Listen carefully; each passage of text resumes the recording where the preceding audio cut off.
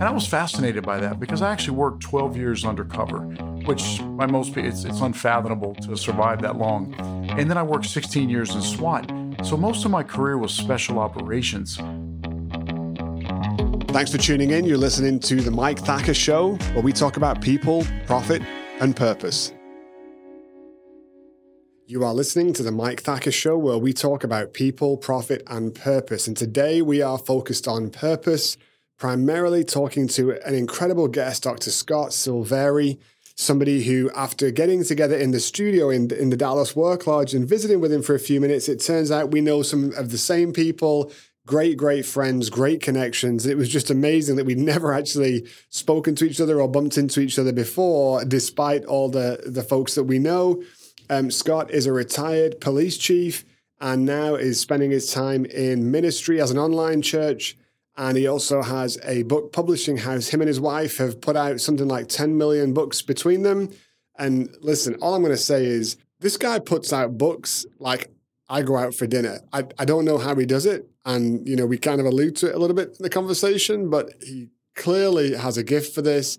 And I'm so excited for you to hear this conversation today. So here we go with Dr. Scott Silverii. Thanks so much to our sponsor, Work Lodge. Amazing workspaces for amazing people. If you need to just get out of the house, come pick up a day pass. If you need to meet some folks, we've got conference rooms and training rooms, video studio, podcast studio, you name it, we've got it. And it's all amazing. So go check it out, worklodge.com, and take a look. And also, while we're just taking a pause here for a second, don't forget, I launched a tech channel recently called Tech Talk with Mike on YouTube. I get to play with gadgets and have some fun behind the camera. Got a few episodes out there. And thanks for all the folks who've left really, really nice comments. Honestly, I've kind of been blown away by some of the comments that people have said. So I'm glad you're enjoying it. I'm going to do my best and keep trying to get better. Tech Talk with Mike. Go check it out on YouTube. So we're here in the studio with Scott, and before we get started, we're going to do our 5-question rapid fire so that you guys listening can get to know a little bit more about who we've got in the studio today. So Scott, you're not allowed to think about these answers. You got to shoot from the hip, okay? And it's just going to be 5 quick questions. Number 1, what is your favorite food? My favorite food is pizza. Oh my word. Is anybody going to come on this show and not say pizza is the favorite food? Literally every single person we have asked has said pizza. Anybody listening, if you don't like pizza as your favorite food, can you please connect with me to come on the show so somebody else can join me on this crusade? I don't hate on pizza. I just don't think it's my favorite, and everyone else loves it. So let's move on. Scott, what's your favorite book that you've read in the past year? I'm going to have to say Beyond the Yellow Brick Road by Pastor Juan Martinez. Beyond the Yellow Brick Road. Quick synopsis? He's interesting. He's a pastor outside of Houston, and during Hurricane Harvey, when they were losing everything, God gave him a revelation that was similar. It was very interesting that it overlaid to the Yellow Brick Road journey in the movie The Wizard of Oz, and it was really beautiful how he talks about redemption, restoration, and just the story as he overlays biblical scripture along with the Wizard of Oz story. Oh my word! As if my reading list isn't long enough. Now I'm thinking I got to go get another book and put it on the pile. So number 3, what's your favorite movie ever? Oh, 300. Oh, okay. Now we're talking. So all you Shawshank Redemption folks out there, like the last few that I've interviewed, you know, we're talking a real man's movie now. All right, number 4, what's your favorite thing to do? Just hang out with my wife. Okay, relaxing is good. Number 5, best single piece of advice you've ever been given. Be kind. Okay. My spiritual father shared that with me, and the simplicity of it is amazing, and it has incredible benefits. Awesome. We're in the studio today with Scott Silverii, and I could tell you a little bit about Scott and how we kind of met each other, but it's a little bit more bizarre than that. So we're going to come back to it in a second. And first, I want Scott just to introduce himself, and then we're going to dig in after that. So Scott, welcome to the show. Why don't you tell us in 30 seconds or so who you are and why you're here? No, I appreciate it. I'm very honored to be here. Well, my name is Dr. Scott Silverii, and I'm a retired chief of police with 26 years in law enforcement. I am, thankfully, a husband, my wife, Leah. We have 7 kids. We're a blended family, and we moved from South Louisiana after my retirement in 2015 to Dallas area. And my wife and I both were writers. Even though I was a law enforcement officer, my passion, my calling is writing and publishing books. Awesome. Now, for those of you that are listening, Obviously, I'm relatively new at this podcasting game. And so, as we look for folks to talk to, my eyes are always open. And I came across Scott and we kind of connected online through the good old, interweb. And then as we got talking in the real world, and as we were even just talking today, we found that we know more and more and more of the same people, to the point where actually the first church that my wife and I worked at in the US, which was Cornerstone in Lake Jackson, Texas, way back in 2001, our pastors there, who are still like family to this day, and our kids literally call them Nonny and Poppy, happen to be great friends with Scott and his wife, and we had no idea. And now we've been, connecting dots. My wife and Leah have been chatting. It's like, oh, okay, now you're that person who did this and did that. And, I say all that to say this. You never know who's going to come across your path in life, but, slow down, pay attention, and, and be observant, because you could be missing out on some great people, and they could be right next door. So we're going to dig right in here and chit-chat a little bit more. But Scott, obviously writing, you said, is your passion. You're married to a writer. You've got a publishing house. You guys are all in on this writing gig. So why don't you talk us through that a little bit? How did you guys get into deciding you wanted to be your own publishing house? What's involved in that? And tell us more. Yeah, sure. Well, part of the writing was when I walked in and I handed Mike our latest book, and he looks at the cover and he says, Adam McCain? He said, we know Adam and Jamie McCain. I'm like, well, that's who I wrote the book with, and he's our pastor. So even that's another level of connection. Right. And, to the business sense or what you just said, it is important to take time out and get to know people, invest in their lives, pay attention to who they are. Because like you said, be it in the faith or in the church world, or even in the business world, making those connections, true sound connections, are very important. And, and that's the way, back to your question, is that's how Leah and I got involved. Was when I was still in law enforcement, I have a doctorate in cultural anthropology, and my study was on police culture, particularly the subcultures of law enforcement, and the whole assimilation process is, how do you go from being a civilian to a law enforcement officer? But even more is once you're in special operations, you become what we call deep blue, almost to the point of a subset of law enforcement.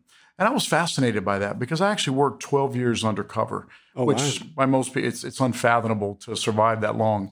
And then I worked 16 years in SWAT. So most of my career was special operations. And of course, the risk and the danger. And I was very thankful to have survived, but I was fascinated by the culture. And almost to the point of where there's this very distinct separation between your patrol officers, your detectives, and then you get to your special operations guys. So I was curious. So I did my doctoral study, and a publisher bought my work, my research, and created a textbook. Wow. And I thought, every college student in America is going to read my book. To the contrary, no one that I know read my book, no criminal justice majors, but writers, authors, TV producers, they started reading my work because it was a factual account of what real life police life was, working undercover in special operations. Right. And of course, they don't, unless they've been on the job, they're writing characters, movies, books based on these detective heroes. And how do they know? They don't know the ins and outs. So I was invited to go to a conference years back, and I'm teaching, I think, undercover. And this young girl comes up, young woman, and she starts asking me questions. And it's Leah, and I'm thinking, oh, she's trying to flirt with me, but she wasn't. She was so particular to her craft.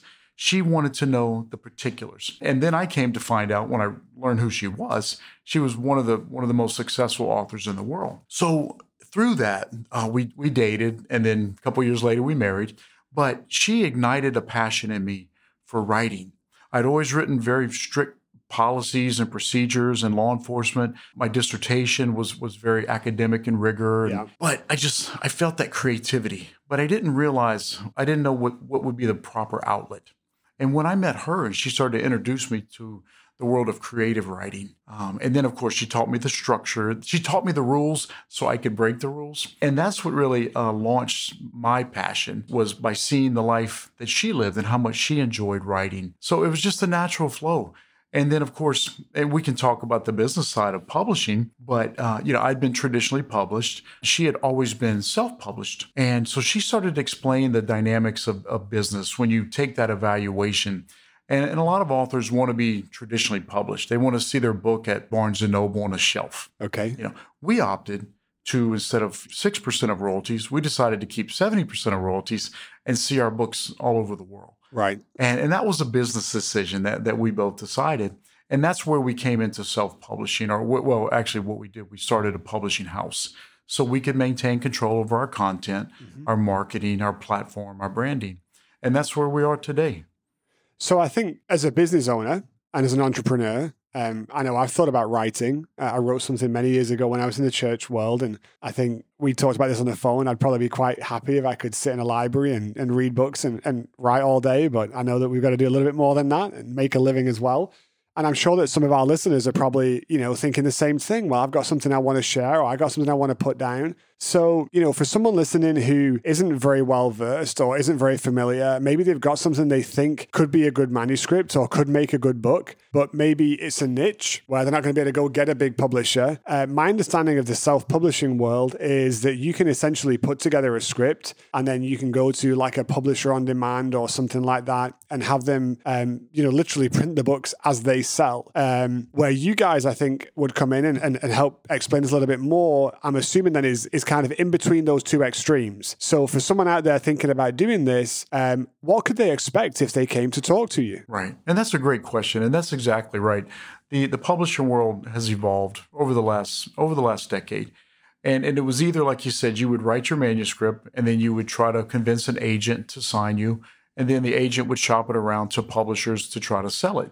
And that could be a multi-year process. The reality is most of the time, your manuscript never went anywhere. Right. And then self-publishing came. Amazon kind of led the way for that. And it literally is mechanically that easy. You could write on a napkin and you could never be edited or anything, and upload it at Amazon yourself and then have it published at Amazon. And it is, you get out of it what you put into it.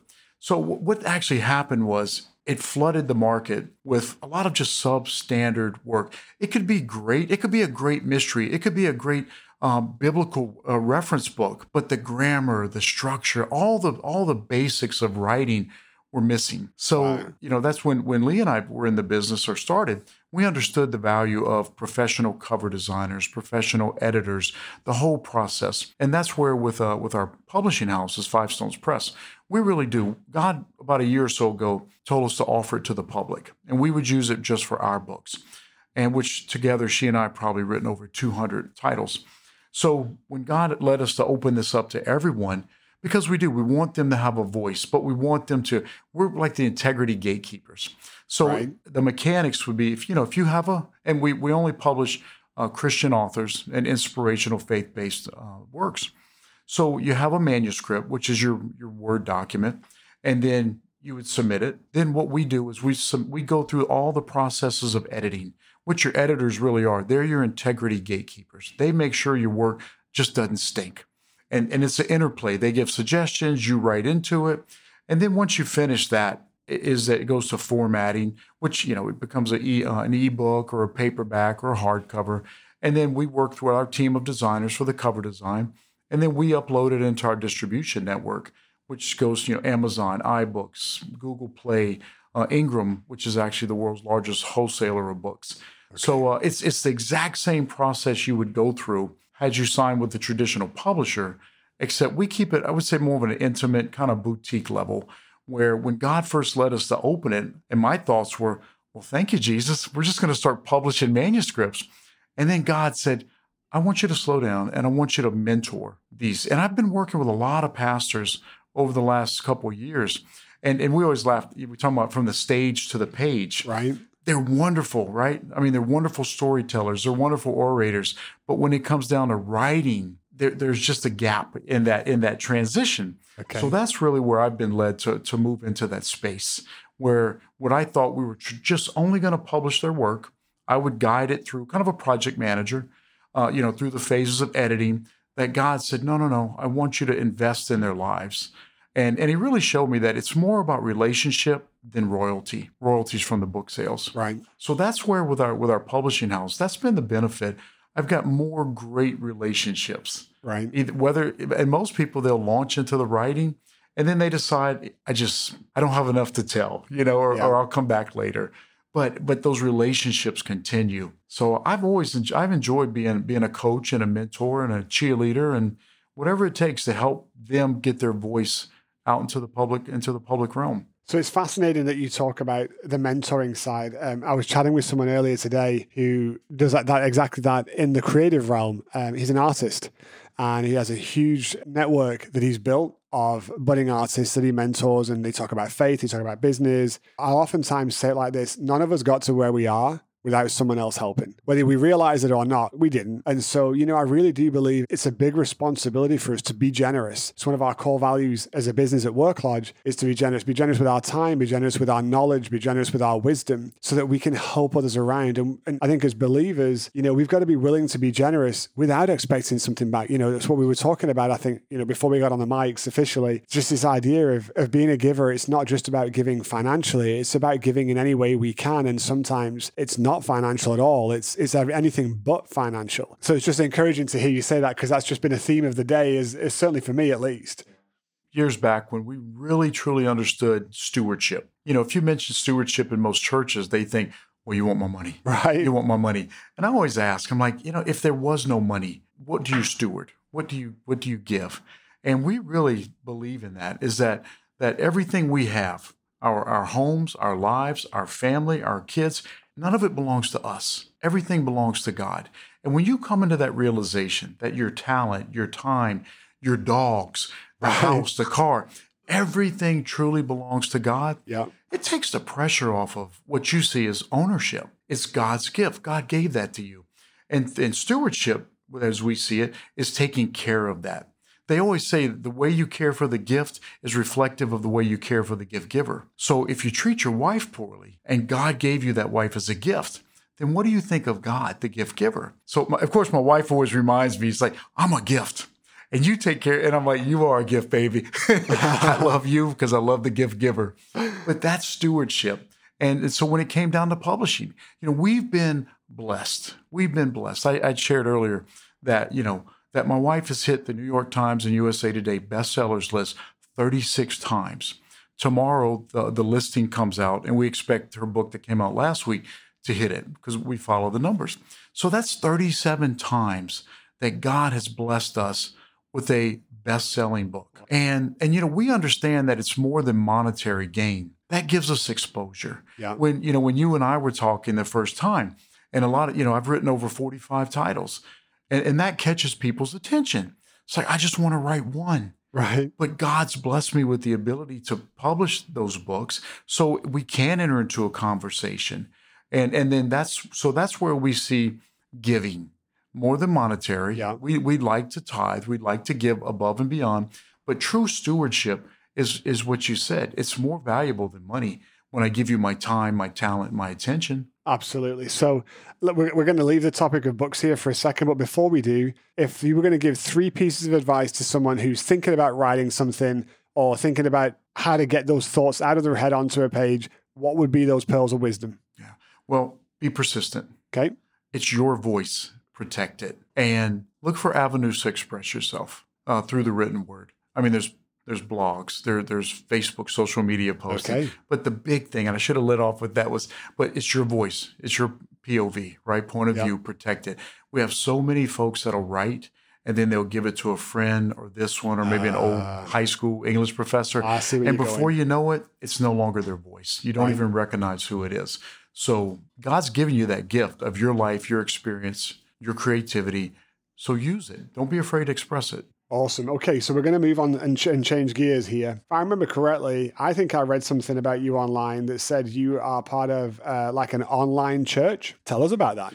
Yeah, well, in 2015, I was chief of police in my city. I'd just been reconfirmed by the city council for another 4 years. And coincidentally, I had 4 years left until a full 30-year retirement in law enforcement. That's a sweet deal. 100% of my highest salary, 100% of my insurance benefits paid for the rest of my life. And God called me to retire. I was a college professor. I was working at night, teaching classes. I was traveling as a government contractor. I mean, as far as the natural secular world goes, corporate world, I was at the top of my game. And God called me to retire. And I was like, no, like you don't understand pension math. Right. And God's like, no, you don't understand obedience, you know? So I did. 2 weeks later, I prayed and I believe God took the desire out of my heart. And after 26 years of a violent career, I've had some horrible experiences. I never ever said those words to my wife until that day. And I woke up and said, I don't want to go to work. And I realized that God had taken the desire out of my heart. And he had to break those strongholds to my past so I could move forward. So I retired and I thought, I've got so much worldly equity, experience, education. God's going to really like elevate me. And I waited 3 months and nothing and 6 months and nothing. And I wound up in a state of despair. Put on 70 pounds, deep depression, Oh, wow. even suicide ideation. I mean, I was falling apart. And I didn't have the facade of the badge or my occupation to protect me. And then I was walking through my wilderness season is what it was. God was allowing me to break off the old me so he could make the new Scott that he needed. Right. And about 2016, God said, I want you to plant a church. And I was like, all right, well, we'll go find a building, and he goes, no, you don't understand, online. And I was like, but is that really even a church? Right. And he says, yeah. I said, so you want me to get a building and we can stream, live stream services? Now by this time it's 2017, time's going. And he says, no, only exclusively online. So I debated about it, and then about a year ago, God really got serious, 'cause sometimes I'm stubborn and hard-headed. And he says, listen, this is where darkness reigns. Online pornography, violence, propaganda. He said, I want you to plant a church in the darkness. So we did. We started fivestoneschurch.online. And I'll be honest with you, and he said, do it in a traditional church plant, except in the digital world, what we call third space. So I did that. And I'll be honest, friends of mine, mentors, peers, began to scoff. And they were like, well, that's not really real. But God said, look, you listen to me. You don't worry about what they say. So we launched. And then the beginning of this year, when COVID hit. Right. And let me back up 1 second. About a year or so ago, God started to put on my heart that he was going to tear the walls down to the American church. And I was so disenfranchised with mega churches and the pastoral model, and really convicted about the apostolic model, that it's about activating anointing and sending people out. And that's a church principle. It's also a business principle, right? We want to lift up, mentor, encourage, and send out. But I had that conviction that God was going to tear the walls down in the American church. And I was like, well, that's going to be interesting.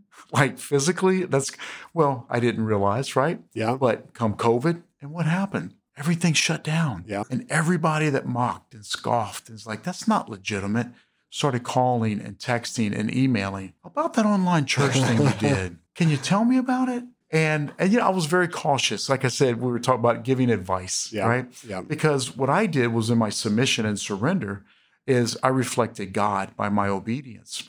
So I was very cautious in giving advice to other people because I didn't want them to reflect. So I gave them the same. I said, you just need to pray about it. Let God lead you. And instead of trying to replicate what they do on church, but pump it out through social media, I would always encourage, think of it in the context of digital ministry. That's what it is. It's a digital evangelical position. And so God's multiplied the church. We have small groups. We have mentoring, we have discipleship, everything that God's led me to do. And a lot of things, Mike, he was very clear about don't try to replicate this pastoral model. Don't try to replicate the way the American Christian church has evolved or devolved, depending on how you want to look at it. Okay. He's focused. You stick to first century church, Acts church. And that's what the model's been. And we have over 175,000 people, and actively engaged, broken into small groups, and other pastors ministering to people, and because I learned is most people online have been to church in a building, and they've been burned, or they've been discouraged, or they've had unmet expectations, realistic or real, right? And they've walked away, and they'll never ever step foot in another building again. Some are afraid to go to a building, right? The stories they hear. And so God really put it on my heart that these people are seeking Jesus. So you can keep putting a meme up every so often, or you can start speaking into their lives. And it's been incredible. It has been absolutely incredible to see the effect in my life, to see the effect in the people that we engage with. And it's a very real engagement. And the Holy Spirit is all over it. So we've gone from police chief, law enforcement, very structured environment, to something very creative with the writing. And then obviously we've got this church online as well. So obviously you as an individual have had to adapt and evolve a little bit here, because that's quite a lot of change. And for folks who've never been in law enforcement, obviously I haven't either. I've got a little bit of security background, but it's not the same. I've got a brother-in-law that was a lifer, the whole shebang, rode out to his pension, and he's enjoying being retired. Let's put it that way. Good for him. But you're right. It's a whole culture to itself, and it's something very, very different. How have you adapted and evolved? Because I think sometimes folks listen to podcasts like this, and maybe they're working in the corporate world, they've been there for years, and whether they realize it or not, they're in a subculture too. They're wired a certain way, they think a certain way, and if you're going to take a leap out into that entrepreneurial world, there's an evolution that's going to take place. There's a lot of change, a lot of discomfort. What's your journey been like, and what could our listeners learn maybe from some of the things you experienced? That's a great question. I did not realize how institutionalized I was in law enforcement. I always thought of myself as kind of a rebel, a free thinker. And, I ride a motorcycle. That's my rebellion. But the reality was, over those years, like you said, every occupation has a culture and a subculture. And I'd really become institutionalized to the point of, I had to sit at a desk to write. Leah, my wife, is very creative, no structure. She's okay with not knowing what our pay is going to be every month with royalties. I'm used to having a salary and a pension plan and all this and that. So when I started to make that transition, what I had to learn was that it's okay to dream and imagine. Wow. Like whenever I would have a seed of creativity begin to bud, I would stomp it out with, well, where are we going to get working capital? What kind of ROI on this? Or what's going to be? And I would destroy the potential for dreaming, imagination. And I'll tell you, Jamie McCain, Adam McCain, our pastor's wife, she spoke about, when you go back to the creation story, see, I always saw God as a God of order. Okay. Out of chaos comes order. Yep. I want day, I want night, I want this, I want that. She said, can you imagine God using his imagination? I mean, to make a zebra, a llama, an elephant, do you imagine the creativity that's got to be going on? Mountains and sky. And it really it spoke to my heart that it's okay to have structure, but you've got to allow those seeds of creativity to bud, to blossom, to bloom. If you're going to write, or even if you want to start another business. I mean, it was so hard for me to conceptualize the writing process. I've written books. I wrote my doctoral dissertation. I've written police reports, but to write without boundaries, to write creatively. And my first writings were fiction works. My wife and I write a fiction cozy mystery series, like the old Angela Lansbury Murder, She Wrote. But my heart is writing Christian works specifically to men about overcoming past pain and freedom and sexual addiction and just really becoming the men that God created us to be. And in that writing requires structure because it requires biblical understanding, but there's always the seed of creativity. And I find that with a lot of folks that are working 9 to 5 and they've got that tug on their heart. Man, I always wanted to try this.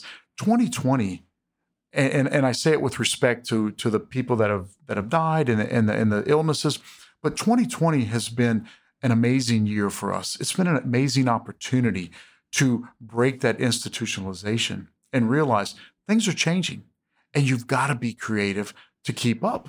So because of that, we were forced. I say we. I'm trying to throw my wife under the bus. She's very creative. I was forced to stop being so structured in my thinking. I was forced to think, let's do this a different way, a better way. And then to do that, I had to really allow my imagination to roam.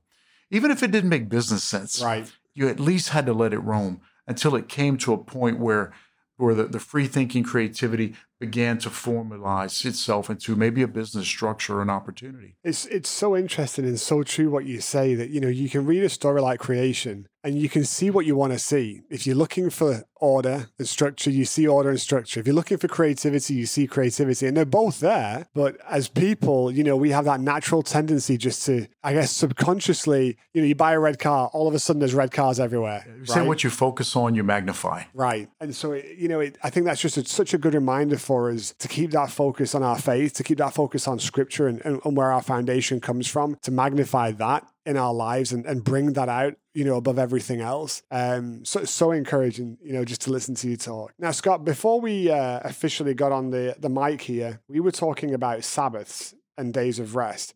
Did we talk about this? This is really interesting for me. In the last week, this theme has come up so many times in conversations I've had. So obviously I need to pay attention, and I'm not, clearly, but maybe some of our listeners do too.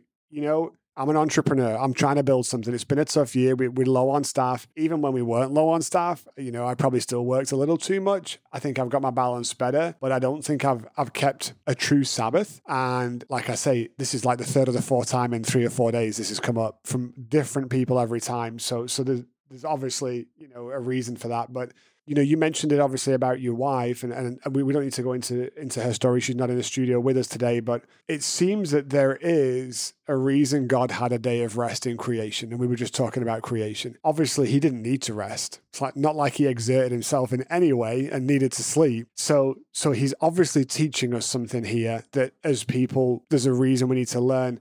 And I think one of the folks I was talking to, in fact, I think that episode may be going live next week on this show. But she was saying that she got challenged about this concept of, no, you have a day of like real rest. Turn off the phone. I don't think she turns it off for the whole day, but just put it down, do something different, change your pace, change your routine. And she said, she noticed how her life started to change and get back into balance just from this one day of breaking the mold. And I think it's something we've lost, definitely in America.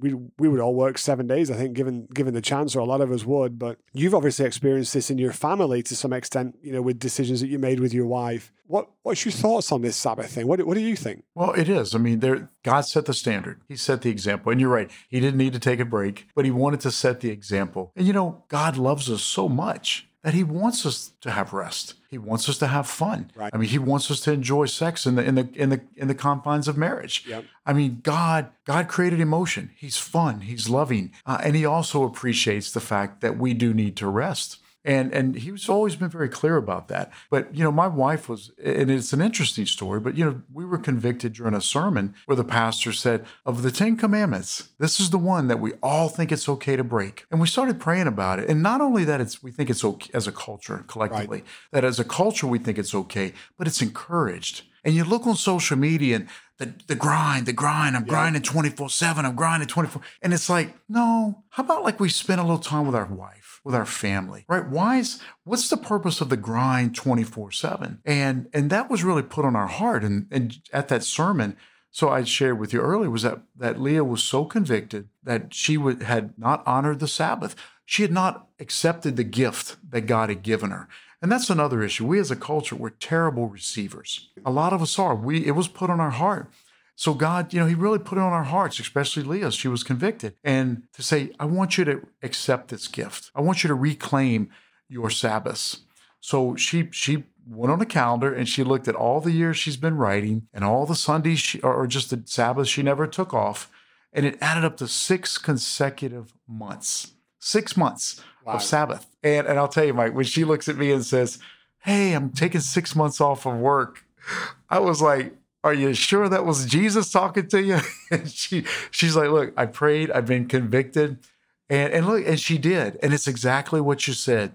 Her life started to change. Her creativity was refreshed, renewed, returned.